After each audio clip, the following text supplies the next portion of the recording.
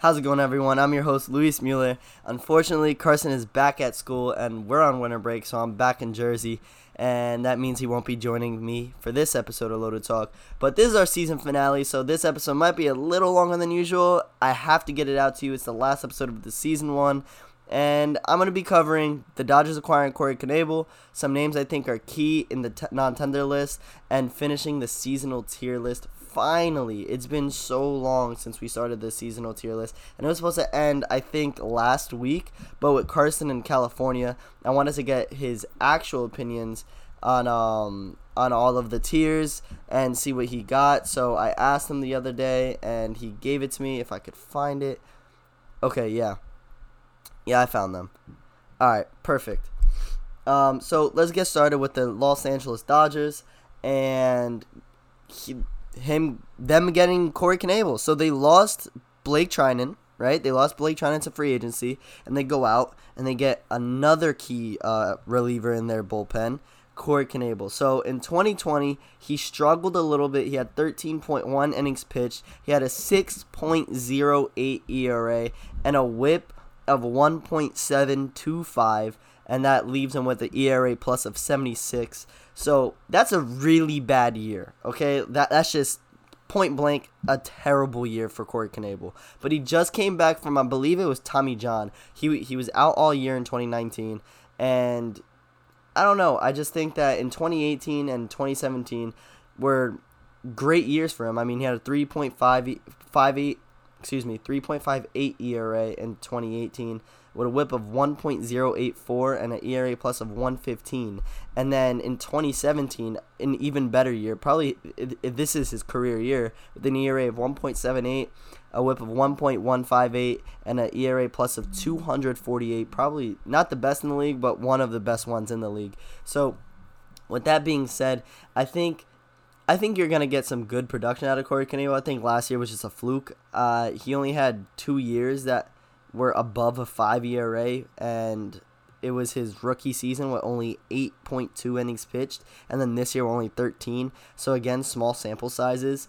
In his career year, he had 76 innings pitched. So with the Dodgers, I think they're going to be able to, give him some more breaks, put him in less stressful situations. Because with the Brewers, yes, their bullpen is great. They have Devin Williamson, they have Josh Hader, but they still relied on Corey Knebel pretty heavily. But the Dodgers are a little different. I mean, their bullpen has always been one of the worst parts of their team, but as you saw in the World Series, that was one of their strengths. Whenever they got in trouble early, they went to Julio Urias, who was a long relief pitcher. They went to what was the guy's name? Something Fernandez. I forgot his name. Dodgers relief. I can't believe I forgot his name. Relief pitchers 2020. Oh, and Dustin May was a long relief guy for them. I mean, it was ridiculous, to be honest. Where else? It was he was a no-name, and he came out and he pitched amazing. It was actually a really good pickup from them, because I don't even think he was on a team at the time. Fernandez. No. It's Fernandez. No, I can't find it. I don't think it's Pablo Hernandez. I'm not sure. Anyway, but there was another guy, and he was a lefty, and he was he a lefty? Yeah, I think he was a lefty. Brusdar Graterol was another one. Anyway, Kenley Jansen, their bullpen's stacked, right? They're just a stacked team in general, and adding Corey Knebel is going to make them even better. And I just think that Knebel is a good pickup. Like I said, he had a bad year last year, but I think that was a fluke. He was getting used to pitching in the MLB again. He just came back from injury. So I think out of Corey Knebel, what you're going to get, he's going to be more of a middle 3 ERA guy, maybe a 4 ERA guy. He won't be a setup. He won't be a closer for you, but he will definitely be a good middle relief pitcher. Someone, if you're blowing someone out, just to throw in, or if you're getting blown out, to throw in and just eat up some innings. He's going to be a good pickup for the Dodgers, and it's going to make their bullpen better. I think Treinen might have been a little bit of a better pitcher, but with Knebel's stats from last year and his injury in 2019, you're going to probably get him for cheaper, because Blake Treinen just had a really good year. So it was a good pickup for the Dodgers, and I just think overall they they played that really well, letting Blake Trinan walk and then go over to Corey Knebel. And they only gave up cash. They traded for Knebel, and they traded cash, what they have plenty of, and a player to be named later, which usually doesn't mean much unless you're the Tampa Bay Rays and the player to be named later is Randy Arozarena. But the Dodgers are not, the Brewers are not the Tampa Bay Rays. They're not even close to them. So the player to be named later probably won't come out to be anything big. And if it does, then that's something to talk about, because that would mean that they won the trade. But if not, the Dodgers easily won this trade. It was the Brewers just needed some cash, and they got the cash, and they traded away one of their, I guess, up in the air relievers. Anything could happen with Knebel. He could be a stud. He could be an average MLB relief pitcher, or he could be terrible. He could be a bust. So the Dodgers want to take a chance on him, because what do they have to lose? They just won a World Series. Who cares? So moving on from Knebel, let's go on to the non-tender list of 2021. There was 53 non-tenders, I believe, which was, I think, a historical high for the MLB, and it's because of the coronavirus. A lot of teams don't have the budget to be signing all these players back to a one-year deal or however long they wanted the contract. Just with money, it's been a main issue for this offseason. It's been like the main thing. So let's get underway. We'll start at the top with Kyle Schwarber. When I say these wars, it's the Fangraph war. I got it off of MLB.com. So just remember, this is the Fangraphs war, not the Baseball Reference war. So Kyle Schwarber, a left fielder for the Chicago Cubs last year, had a 3.0 F war, and he was signed to a 1-year, $7.01 million deal. And he performed awfully. Oh my God, it was a terrible year. The Cubs in general could not hit the ball. It wasn't just Schwarber. It was just the Cubs in general. So there's something going on in Chicago, in my opinion, that is terrible. I mean, Javier Baez played awfully. Anthony Rizzo played bad. Chris Bryant played bad. Kyle Schwarber played bad. I think the only one who played pretty well was Jason Hayward and Yu Darvish, who were looked at before this season as terrible contracts and a bust. But after the season, I think you could look at them as probably the main reason why they won that division, in all honesty. But his slash line, if you want to look at it, it was a 188 batting average, a 308 on base percentage, and a 393 slugging percentage. So Schwarber had awful stats, and that's an 88 OPS plus. So he's hitting below league average. He was making $7 million. That's not something you're going to want to re-sign and tender. So obviously the Cubs have to let him walk, especially since their hands are cuffed with their budgetary constraints. Like they have no money. They have no money left. There's rumors that Chris Bryant's going to be traded by the end of the offseason because they can't re-sign him next year, so they might as well get something out of him. And his value is probably at the lowest it's ever been because of after the season he had. The Cubs are just a mess. That could be another episode for the next season, talking about the Cubs and the mess that they have become, because they went from winning the World Series in 2016, looking like they were going to be the best team in the league for many years to come, to just crashing fast. 2017, okay, they were pretty strong still. 2018, I don't even think they made the playoffs. 2018 they were a wild card team and lost to the Brewers or the Rockies, one of the two. And that they lost to both, actually. It was a game 163. Then 2019, they didn't even make the playoffs. Like, how do you go from winning the World Series to being the Cubs? Like, they look terrible. I mean, the Red Sox and the Nationals also look bad. But I think the Red Sox can make some moves here and there and be back in the playoff picture. And same thing with the Nats. The Nats were just hurt this year. The Cubs have no excuse. They weren't hurt. They were just bad. They were just flat out bad. And then you lose to the Marlins in the first round. Let's not get into it. I can go on a rant. Anyway, a team that is looking into Kyle Schwarber is my favorite team, the New York Yankees. And for some reason, they're looking into him. I have no idea what it is. I guess, yes, they need left-handed bats. That makes sense.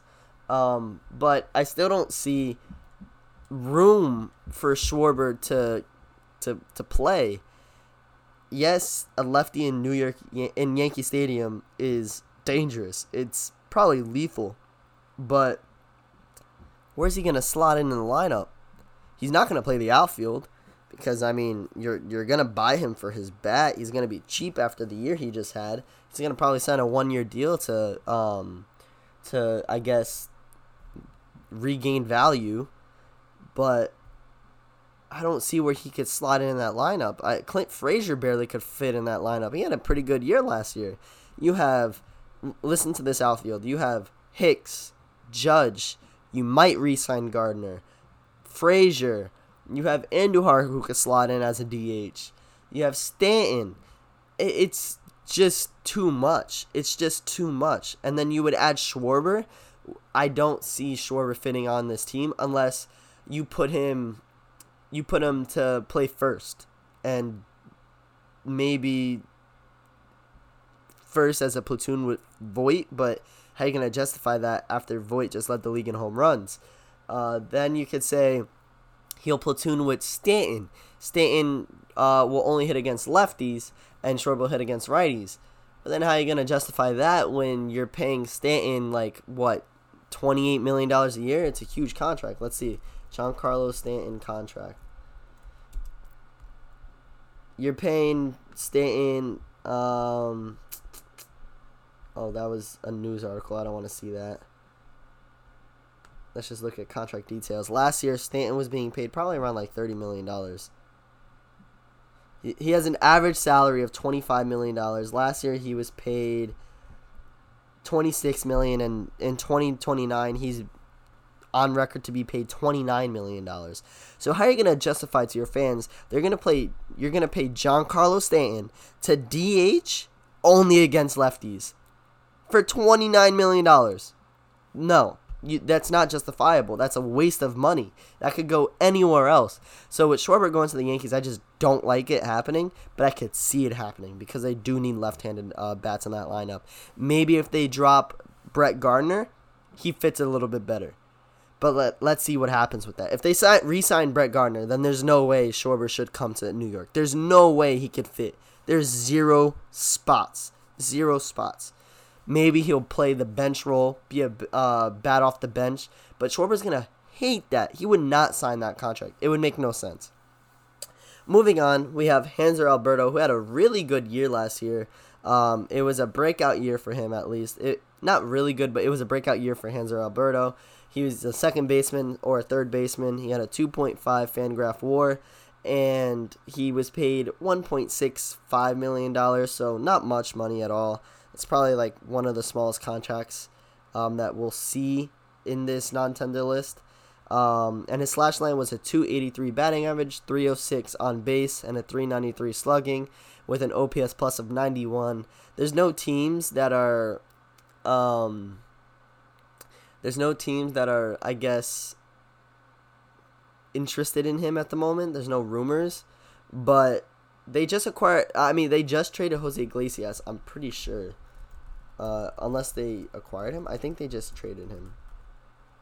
Iglesias trade.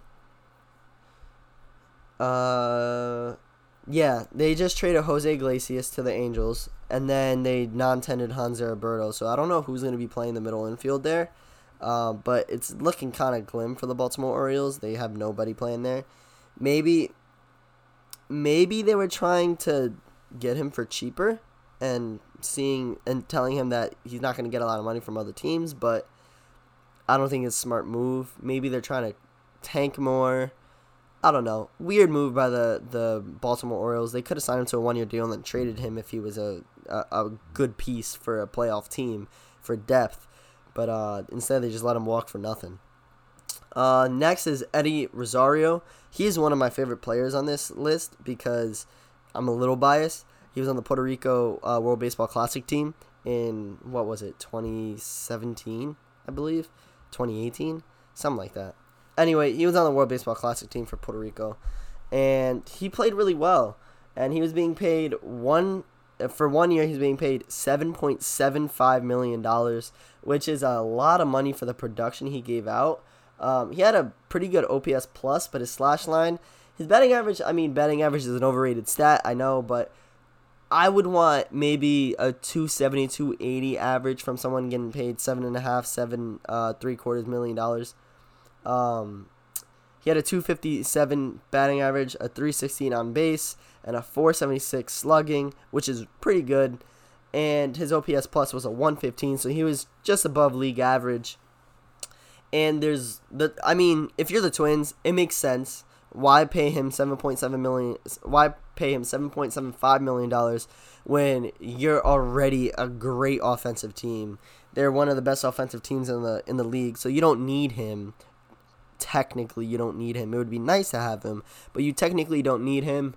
You could pick up maybe Marcell Ozuna if you want, or you can go for pitching, right? And I was talking to Carson about this, I think last night actually, and I was saying how this is a smart move for Minnesota because, again, great offensive team. They don't need more offensive production. They need pitching. That's always been their fault. Pitching. Whether it's in the bullpen or their starting rotation, they can't pitch. And obviously they can't hit in the playoffs, according to last year. But that could come. That could come and go. Look at what they did with the Yankees. They hit the Yankees pretty well. They just couldn't pitch against them. So if they use their money for that $7.75 million that they have extra now to pay maybe Nelson Cruz as an extension, or to get a good starting pitcher to lead that rotation over Jose Barrios and have Jose Barrios a second guy, that would be amazing. Let's see if they get Trevor Bauer. I doubt it, because that assumes that the Minnesota front office is smart or playing baseball the right way, but instead they're just ignoring their biggest issues and going after offense when their biggest issue is pitching. That's besides the point. The point is they need to get pitch. They need a starting pitcher. They need an ace of that rotation. They need a reliable closer in that rotation. So maybe Liam Hendricks would be a good look. Maybe Trevor Bauer would be a good look. And there's other starting pitchers that they can get on the free agent market that could, I guess, fill out that rotation a little bit better. But Liam Hendricks would be amazing for them because they need bullpen help. They could get Liam Hendricks. They could get Blake Trinan because they just freed up Nelson Cruz's contract and Eddie Rosario's contract. So let's see what they do with that. There's rumors that Eddie Rosario is going to be going to the Red Sox to reunite with Alex Cora, because Alex Cora was the head coach of the Puerto Rican World Baseball Classic team, and he chose Eddie Rosario to play for him. So there are rumors he's going to Boston, which would be a really good pickup for Boston because, I mean, losing Mookie Betts, that's a huge blow to your offense. And JD Martinez is not getting any younger, so his production is going down. So adding Eddie Rosario would be pretty good for Boston, especially because Boston's a hitter's ballpark. And I think he would thrive in that ballpark. So I think going to Boston would be a good move for both Eddie Rosario and the Red Sox. So I could see that happening. I could definitely see that happening. I don't see him going to any other team, in all honesty. I can only see him going to Boston, but I wouldn't be surprised if another team picks him up because he's a really good player. He has a cannon of an arm. He's pretty good in the field, and he can hit the ball. He can hit the ball pretty well. Next is Archie Bradley. He's a right-handed pitcher. He played for the Diamondbacks and then got traded to the Cincinnati Reds. He struggled in Arizona, which I think is, let's see, I'm pretty sure Arizona Diamondbacks, Hitters Park. Excuse me. Yeah, it's a Hitters Park. So, I mean, that makes sense. So is Cincinnati, but he pitched really well in Cincinnati. He didn't throw too much. I think he threw like maybe 3 innings or 7 innings or something like that. 13 maybe. It was a small amount. But he had like a 1-something ERA, which is pretty good. He was being paid $4.1 million for this year. He had a 1.8 F-WAR. His innings pitch was 18.1. 2.95 ERA, and a whip of 1.091, excuse me. So that gives him ERA plus of 163, which is really good for $4.1 million. I'm very surprised that the Reds non-tendered him because he's a pretty good pitcher, and that's a good way to bolster that bullpen. I know pitching is probably the last thing on their mind because they didn't score a run in like 20-something innings, I think 23 innings in the postseason. But this isn't a big contract, so they definitely could have signed Archie Bradley for, $5 million probably, I would say. 1 year, $5 million. because I think this is one of his better years. So you get him for 1 year, $5 million. Get a low 3 ERA in the bullpen, which is pretty solid. And then you just sign a bat. Like, Kyle Schwarber would be a good addition for them. Who else would be a good addition for them? Marcell Ozuna. They can go out. I would say stick to like the middle free agents, not the top tier. So not a George Springer, not a Trevor Bauer. They're not going to sign a DJ LeMahieu. They're going to get, like, instead of DJ LeMahieu, they'll get Marcus Semien. Or instead of Marcell Ozuna, they'll get Kyle Schwarber. And stuff like that. I could see them getting Kyle Schwarber, or maybe even the next guy on the list, Adam Duvall. That would be a good addition for them because they need offense. And Adam Duvall can hit the ball. As you can see, his stats are 237 batting average, 301 on base, and a slugging of 532 for last year. And he had an OPS plus of 113, so above league average. And he's only getting paid $3.25 million. So that's going to be a cheap contract for the Reds. That would be a good addition for them because they need offense, like I said. Same thing with Schwarber. Even though he's being paid $7.01 million a year, after last year, he's going to be very cheap. So that would be another good addition for them. I guess it depends if the DH will be in the NL because both of them aren't the best in the field. But, I mean, they need offense. They just need offense. And it's looking very, very bad for the Reds if they can't get more offense. But going back to Adam Duvall, the Braves, good move because they don't need offense. They had the best offense in the league, I'm pretty sure, behind the Dodgers. So maybe acquired a middle guy in the rotation to bolster that rotation a little bit more. They have a three-headed horse with Fried, Soroka, and Anderson, but they do need that back end to be a little bit more sturdy because their pitching depth was the reason why they lost against the Dodgers, in my opinion. Their bullpen is looking pretty strong. They just need to re-sign a couple heads and maybe acquire an Alex Colomé or not a Liam Hendricks, but someone second tier behind Liam Hendricks. Next is Carlos Rodon. He's a starting pitcher, left-handed pitcher. He was paid $4.45 million last year. He only threw one game, so I don't know if he only threw in one game, but his inning pitch total was only 7.2, so that's basically just one game. His ERA was through the roof at 8.22 ERA, and a WHIP, again, very bad, at 1.565. So he had a really bad year last year. Very small sample size, but still a bad year. His ERA plus was 56, so that's way below league average. So I think he's going to be very cheap to sign because you're not looking at anything good from last year. Yeah, last year was a weird year, but still, it's gonna hold a pretty large weight on the contract that they're gonna be signing, especially since teams are broke now. So Carlos Rodon is gonna be a very cheap acquisition for anyone who needs pitching help. It would actually not be bad for the Braves. Yeah, he didn't have a good year last year, but he could turn it around. I could see him throwing up maybe a low 4 ERA or a high 3 ERA, and that's pretty good for a 4.5 guy. That's not terrible. That's pretty good, and it would give the Braves some more pitching depth. So I could see them getting Carlos Rodon, and he's not old. He's pretty young. He's 27, 28, so he's in like his prime years. He could shape out to be a pretty solid back end guy for the Braves. Next is Delino DeShields, and the reason why I included him is because he was included in the Corey Kluber trade. So we said that the Rangers, at first, we said the Rangers fleeced the Indians, right?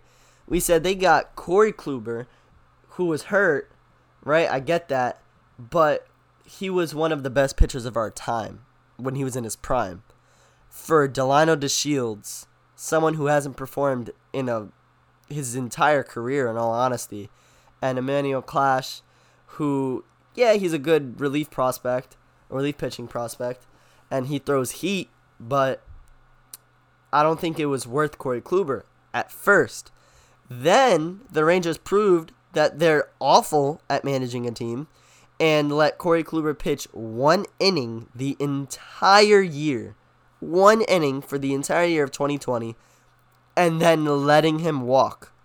They traded a top relief prospect, and Delino DeShields for 1 inning of work and nothing in return.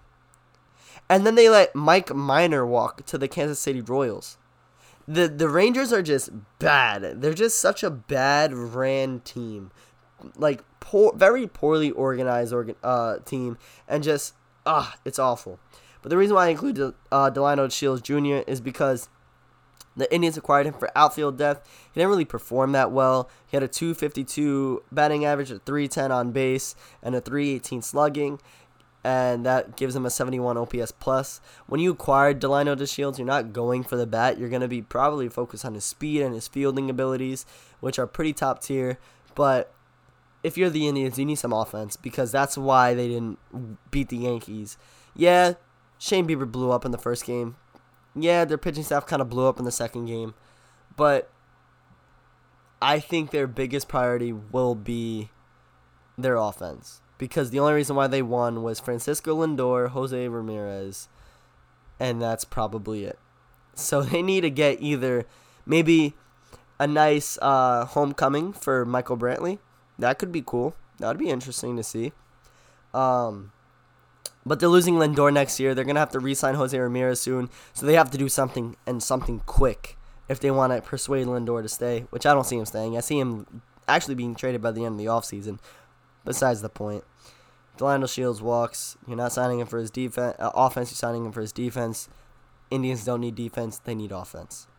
Next is an outfielder who you'll sign for their offense, actually, even though he had a really bad year last year, Nomar Mazara. He had 1 year, $5.56 million, a slash line of .228, .295, and .294, which is terrible. God-awful.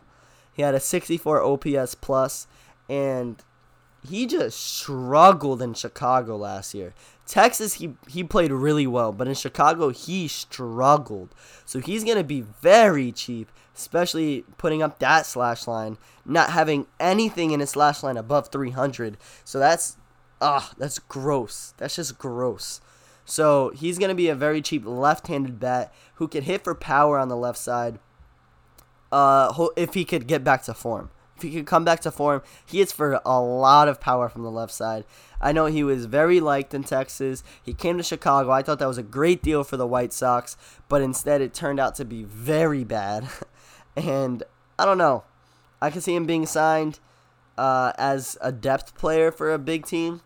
I can see him being signed to a rebuilding team or a retooling team, maybe like the Red Sox if they don't get Rosario, because you need that offense. If he could turn it around, it's a hitter's ballpark. Maybe he'll like Boston.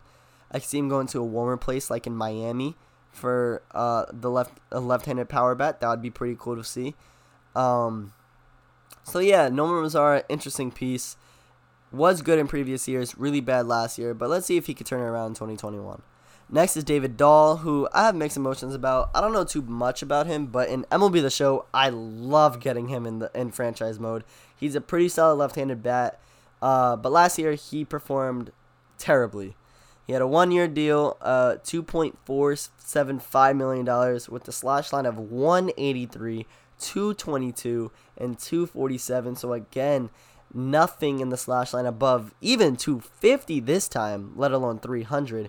And that gives him an OPS plus of, wait for it, 19. He had an OPS plus of 19. League average is 100. I said that Nomar Mazara was bad, and he was at 64. David Dahl is at 19. That's ridiculous. I don't see him being signed. I do not see him being re-signed or signed at all because of this. This is terrible.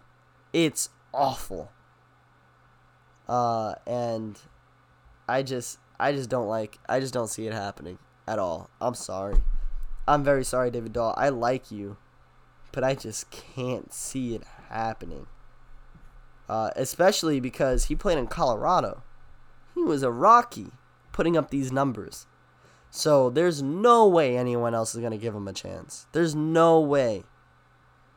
Going to a right-handed pitcher, relief pitcher, for the Miami Marlins, who got non-tendered, Ryan Stanek. He was very cheap at 1 year, $604,000. And he only pitched 10 innings, right? But his ERA was through the roof at 7.2, and his WHIP was at 1.9, so that's really bad. He's almost putting 2 guys on base per inning, and that gives him an ERA plus of 64, which is pretty bad, especially for Miami, because Miami is a pitcher's ballpark, I believe. So that's not a good look. He had a .5 F-WAR. I could see him being a depth relief pitcher for most teams, honestly. Excuse me, had a burp. Excuse me. I can see him being a depth pitcher for most teams, but he's not going to be a big piece. I just included him because he throws some gas. Maybe he could turn it around. He was pretty solid in 2 years ago or 3 years ago. So hopefully he could turn that around. He played for the Rays, I believe. And the Rays flipped him, and he played like garbage. The Rays always make good moves. I don't get it. But they flipped him. They got some good pieces out of it, and now he looks like crap. And maybe the Rays could get him. Maybe the Rays can get him back and fix him. Honestly, I don't think they should, but they could. Moving on, we have Jonathan Holder. I included him because I'm a Yankee fan and I just know about him. He had a pretty good year in 2018, if I remember correctly, as I guess just like this depth pitcher role. He had a streak of like 20-something straight innings of no-run baseball at one point. And then he kind of fell off the earth. He had a pretty large portion of innings pitched last year at 21.2 in the shortened season, with an ERA of 4.98 and a WHIP of 1.662. So that leaves him with an ERA plus of 87, just below league average. So maybe he gets signed to, I guess, a playoff contender who needs some bullpen help. He could be a good middle relief guy. I could see him going to maybe like a Braves team because, again, bullpen help would be nice for the Braves. He's not going to be amazing for them, but he's going to be some depth. He'll be cheap. He only was worth $750,000 last year. Performed poorly, so he'll probably be around the same, maybe a little bit less. So I can see him being re-signed. Not re-signed. I can see him being signed to Atlanta because they need some pitching help. I could see him being signed to, let's see, who else needs some pitching depth? I would say the Cubs, but they're bad, so no. Maybe the Cardinals. No, the Cardinals don't need it. Maybe the Mets. I could see him going to the Mets, going to Queens, the other side of New York. Tampa doesn't need him. Boston could use him. That would be a good pickup for Boston. Chicago White Sox after losing Colomé. That would be kind of like a tier C replacement for Colomé, but I mean it's something at least. The Twins could use him. That would be a good pickup for the Twins. The Astros could use him because that bullpen in the regular season was awful. Playoffs they played pretty well, but in the bullpen in the regular season they could use that. And the Angels, yeah, like those teams, any team that just needs some bullpen depth would be a good pickup for. Well, Holder would be a good pickup for them. For any team that's in a playoff race and just needs some bullpen help. Last, this one's just fun, for me at least, because this guy, he's not an MLB player. He's not even close to becoming an MLB player. The only reason why he was in the MLB last year was because he was a first-round pick for the Kansas City Royals in 2011, taken 5th. He was the 5th overall pick in the 2011 draft, right? He's being paid $568,000 last year. Hit a slash line of 169, 219, and 237 with the OPS plus, wait for it, 25. That's the second lowest OPS plus I have said this entire list. He had a negative .9 F-WAR. That's the lowest F-WAR that I have mentioned. And now, this is why I included him, right? I just wanted to talk about this. Bubba Starling was taken before players like Anthony Rendon, Francisco Lindor, Javier Baez, George Springer, Jose Fernandez, and Sonny Gray. Those are the players that were drafted after him in the first round. This is just the first round. I haven't looked into any other rounds, and I only included the stars. But those are the players that were drafted after him. Rendon was 6th. Lindor was 8th, I believe. Baez was like 9th or something like that. I know it's really difficult to draft. I know it's hard to evaluate players, I guess, accurately, especially when they're that young. But you missed out on Rendon, Lindor, Baez, Springer, Fernandez, and Gray. Oh, man. Kansas City. That's awful. That's really bad. That's really, really bad. But that's it for the non-tender list. Those are the only players that I really, I guess, thought would be pretty good on teams. They would help the team be a little bit better in the playoffs. They would help teams make the playoffs and, I guess, go further in the playoffs. So that's all the non-tenders that I thought were important. So let's move on to our seasonal tier list. Let me pull it up real quick. Seasonal tier list, 2020 seasonal tier list. Perfect. So last episode, I went with the NL West. I had Carson take the AL East, right? Because I wanted to, I guess, make it where we do our favorite teams last. That would be pretty cool.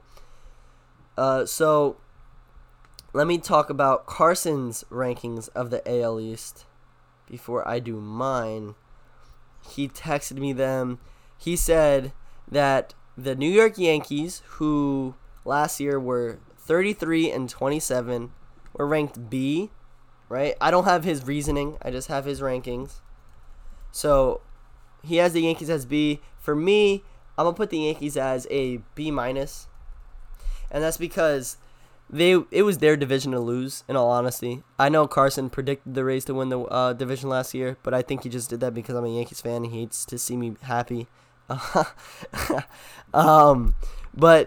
I say B- because, yeah, they made the playoffs. They made the ALDS. They forced the Rays to Game 5, and they lost by 1 run to Mike Brosser in the bottom of the 8th. It was heartbreaking. And they were 1 swing away from tying the game and maybe even winning the game. But it was just a bad year.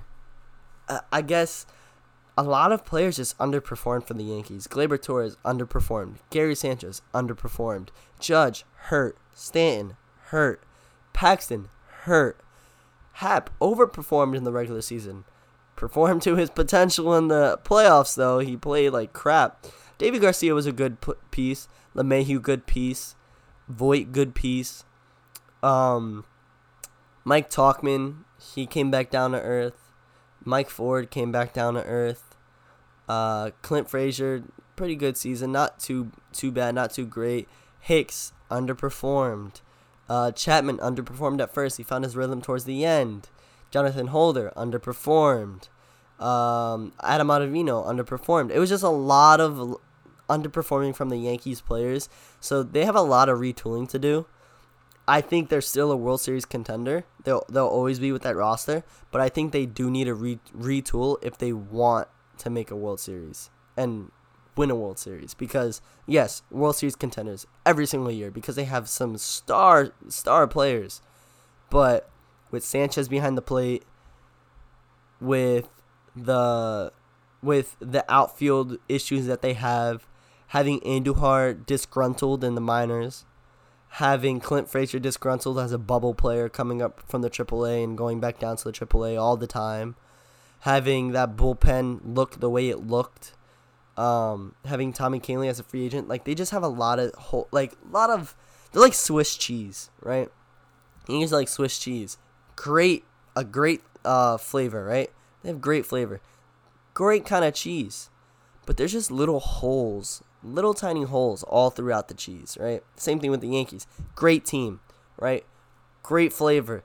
They're a star-studded team. They're up front amazing.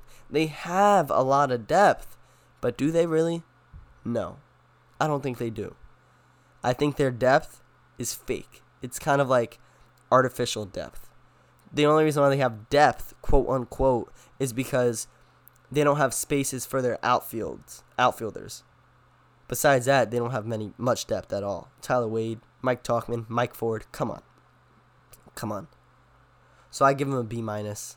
I was not satisfied with the year that they had. It was pretty rough. Moving on to the Rays. Carson put them as A plus, which, I'm going to disagree, and I'm going to give them an A plus. Okay? I'm going to put them with the Dodgers because they both made the World Series. I think, yes, the Rays are known to be a very good team, but I don't think many people, yes, some people did, but I don't think many people saw them as a division winner by a large margin. I mean, they were up on the Yankees by 7 games. They beat them in the seasonal series, I think 7-2 or something like that. They spanked the Yankees every time they played them. And they were just the best team in the AL, flat out. They were just flat out the best team in the AL.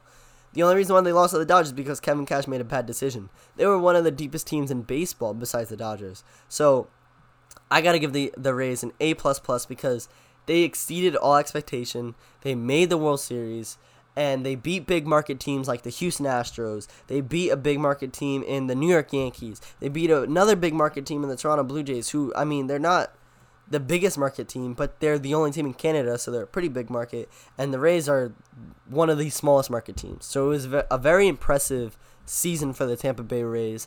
And I could see them, I wouldn't say repeating, but I would say they, I wouldn't say they repeat as AL champs, but I would say they come close.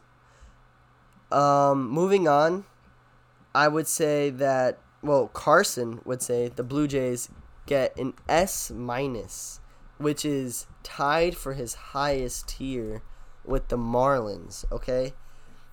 I'm going to give them the same thing as the Marlins and the Giants as well. They're going to be my highest tier. It's going to be an S-. I can't give them that S- yet because I don't know. I just think that the Blue Jays not overperformed, but they beat expectation. They I guess silenced the haters saying they're too young, they need a couple more years to perform well. They made the second wild card spot. They got spanked by the Rays, but that was expected. No one expected them to beat the Rays at all. Maybe I would have been happier if they made some more noise. They were a little quiet. They're young bats, but what are you gonna do? It's the Tampa Bay Rays. They have the best pitching staff in the league.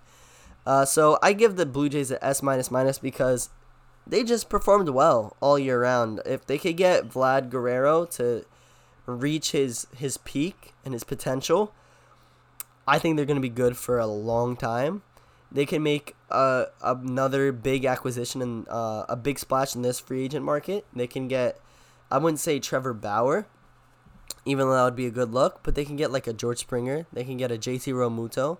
They can get, I would say maybe a Liam Hendricks for that bullpen.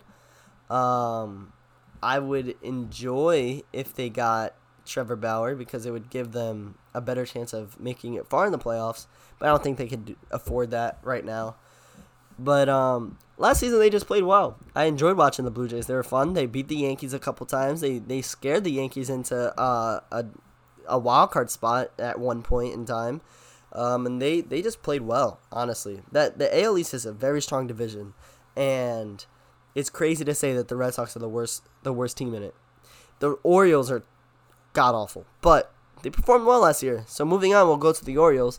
Carson gave them a solid B. So he gave them the same grade as the Yankees, and I'm gonna give them. You know what? I'll give them, with a 25-35 record, I'll give them a B. I'll agree with Carson. I like that. They were very mediocre. Yeah, they were bad.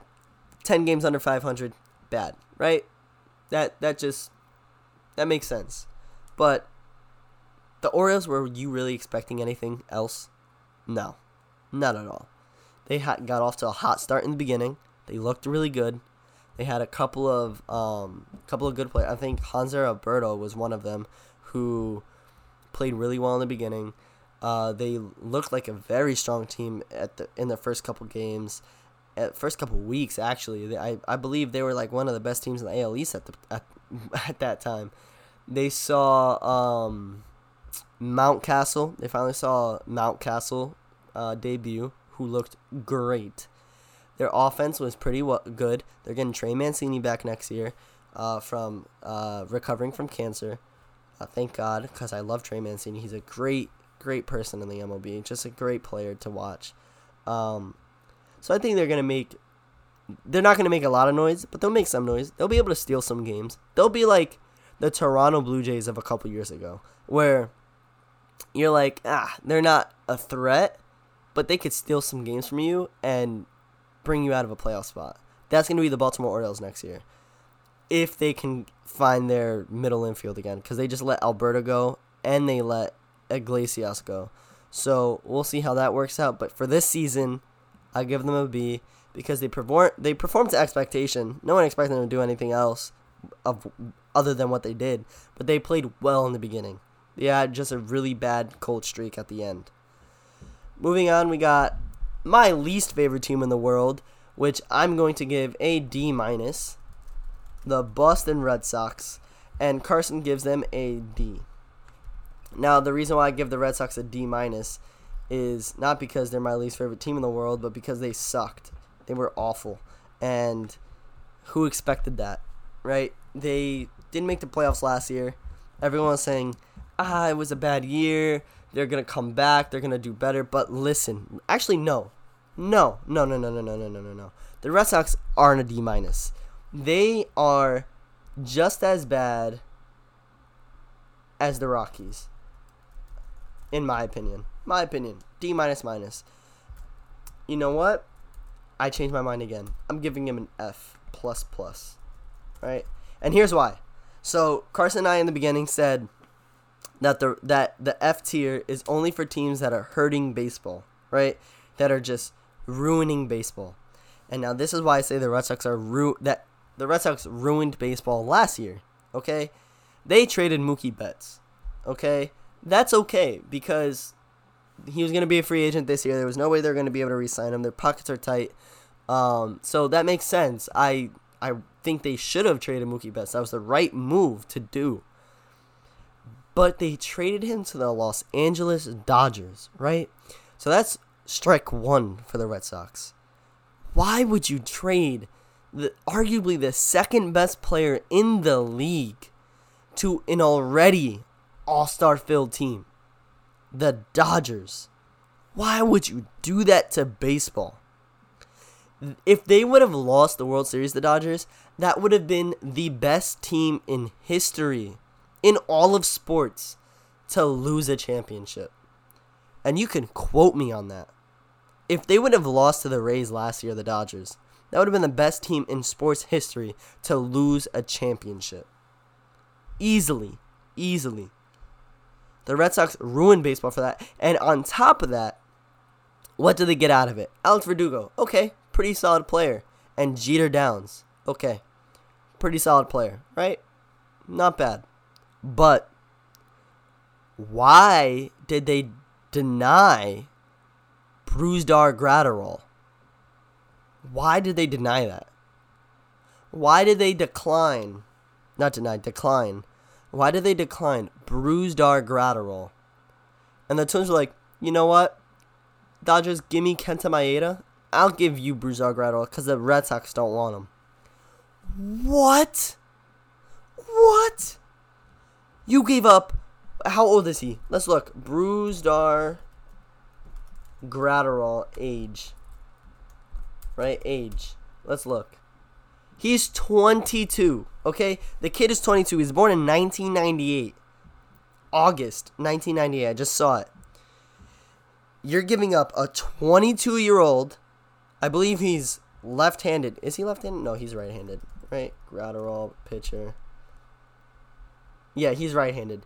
Giving up a right-handed pitcher who throws a 100-mile-per-hour sinker with ease, bro. With ease. We saw Blake Treinen do that, and we're amazed when he hit like 98, 99. This guy throws 100 on a bad day. His slow days are like, I might just hit 100 today, not 103. And it's a sinker with movement. That piece, Brusdar Graterol, was one of the biggest reasons why the Dodgers were able to win the World Series. And that's why I give the Red Sox an F++, because nobody wanted to see the Dodgers win the World Series. Nobody, except for Dodger fans. I can promise you that if you ask anyone who is not a Dodger fan who they wanted to win the World Series this year, none of them said Los Angeles. Yes, I'm happy for them because they finally did it. They finally got over the hump. Betts got his second ring.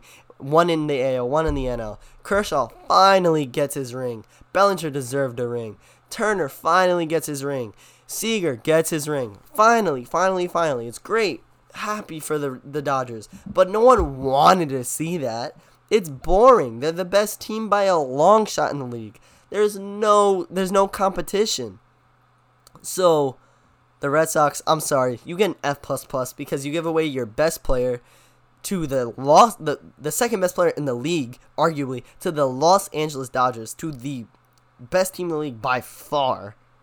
And then you decline Brusdar Graterol because, I don't know, he might get hurt. I don't think that he will be, his endurance won't be too great. His durability is low because he throws 100 miles per hour from the right side.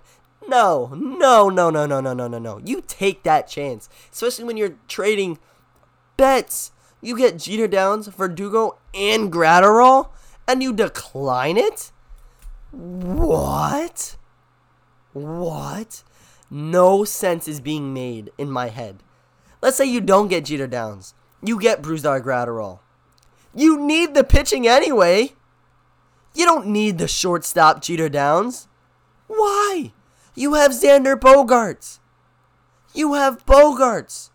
It makes no sense. You have Verdugo to replace Betts in right field. Cool. He's not going to be anything close to Betts, but it's decent. You trade away David Price.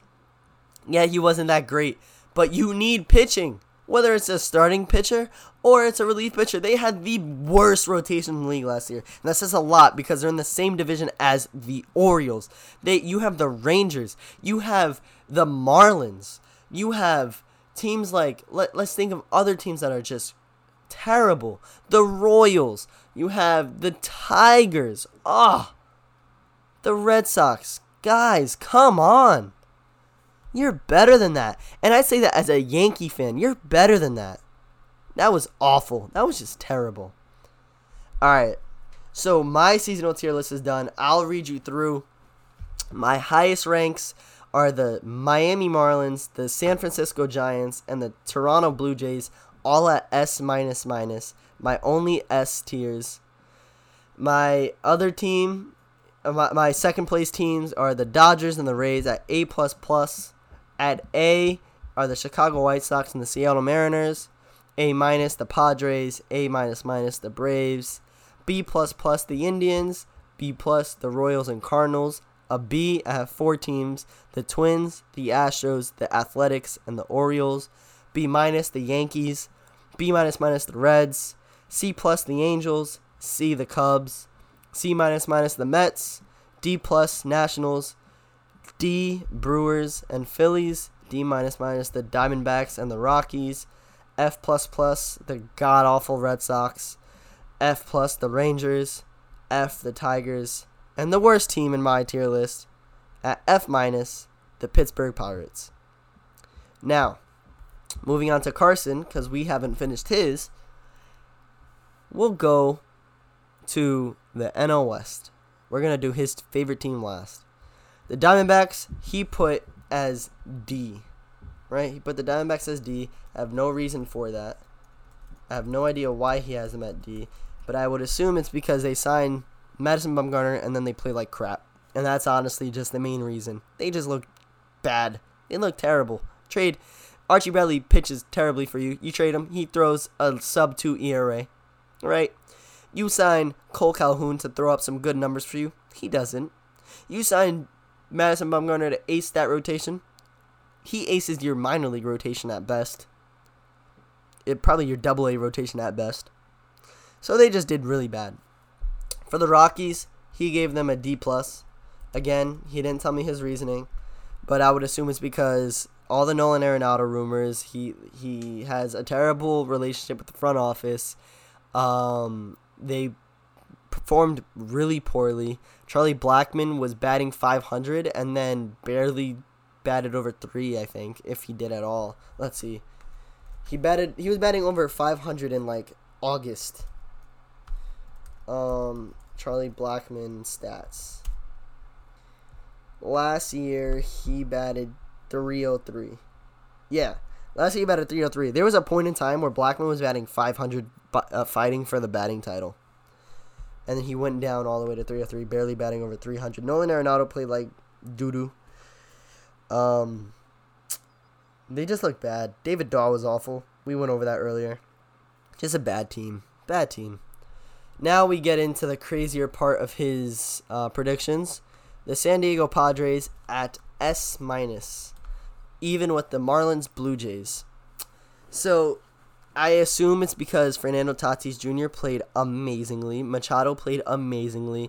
Eric Hosmer rekindled or retooled his swing and looked great. Tommy Pham looked good. Trent Grisham recreated himself in San Diego after the error in Milwaukee. Their pitching staff was pretty good with Mike Clevenger as the ace, Dinelson Lamet as the 2, and Chris Paddock as the 3rd. You have the bullpen looking good with Trevor Rosenthal. He recreated himself in San Diego. You trade for Austin Nola. Just overall, you look great as the San Diego Padres. So, and they fought with the Dodgers. I mean, they weren't too far off with the Dodgers. Let's see. They were, 6 games back with a 617 winning percentage? That's pretty good. That's pretty good for my opinion. That's solid. Very solid. The Los Angeles Dodgers, he has as an S tier. Okay. I assume it's because you get Betts, you get Brusdar Graterol, you get Blake Trinan, you win the World Series, you're the best team in baseball by a long shot. You come back from a 3-1 series deficit against the Braves in the NLCS. You beat the Rays in 6 games. You just did everything right this year. The Dodgers did literally everything right this year. You know what? Speaking of, I'm moving my Dodgers. I have to because they just performed too well not to. I'm going to also move them to an S just because they did everything right. They just did everything so well. I can't give them anything less than an S. So they're my highest rated team at S. Same thing with Carson. And then the San Francisco Giants. Here is where it gets interesting for Carson. I can speak for him a little bit. Actually, you know what? Let's see if he's available. He actually might be taking a final. You know what I'm going to do? I'm going to ask him to send in a little rant, and then I'll include it in. So here is Carson's rant about the San Francisco Giants and why he made them an S+. So basically, the reason why I give the Giants an S+ rating is because they turned an absolutely destitute franchise that lost its main attraction that has been hitting in 2 years, Buster Posey, and almost made the playoffs through a bunch of reclamation projects and players that I haven't heard from in years. That is the ideal point of what you can do for a franchise that wants to make either contend in the future or rebuild, because you now have a bunch of options that you can now sell away for high prospects to really energize championship quality teams in the future, or build on the one you have now that maybe you don't win you a championship, but will give you the ability to build on this team by accessing higher levels of stars. You have a ton of depth on that roster and a bunch of great players who know how to play baseball and play it the right way. The organizational culture has promoted teams to really be team players to be the best that they can be and to truly break out with the Giants uniform. All right. So, with all that being said, thanks, Carson, for sending in your voice message. Unfortunately, that's all the time we have on this episode for Loaded Talk. And if you enjoyed what you're hearing, make sure to follow us on Twitter at @Loader_talk, where we put out show updates, our baseball opinions, and retweet/tweet out baseball news in real time. I'm gonna try to be a little bit more active on that Twitter. It was really difficult for me for this last month. I've been very busy with school, very busy with work, very busy with driving home from North Carolina, helping out family, a bunch of stuff, the holidays. It's been a very busy time for me. But I'm going to be trying to be a little bit more active on that Twitter. And on our Twitter, we have our link tree pinned to the top of the page where you can send us audio clips through anchor.fm of what you think about today's topics, the same way Carson just did about the Giants. And that's at @loaded_talk on Twitter. And we want to start incorporating you in our episodes, so thanks for listening. And we can't wait to listen to some of you. And that's going to do it for Season 1. Season 1's over. Next week there will be no episode. And I'll be uploading a new episode around probably the winter meetings or maybe the new year. Have a happy holidays, guys. I hope you enjoyed your Thanksgiving. Have a very Merry Christmas and an even better New Year. Let's get out of 2020 on a high note. Carson and I are signing off for the last time in Season 1.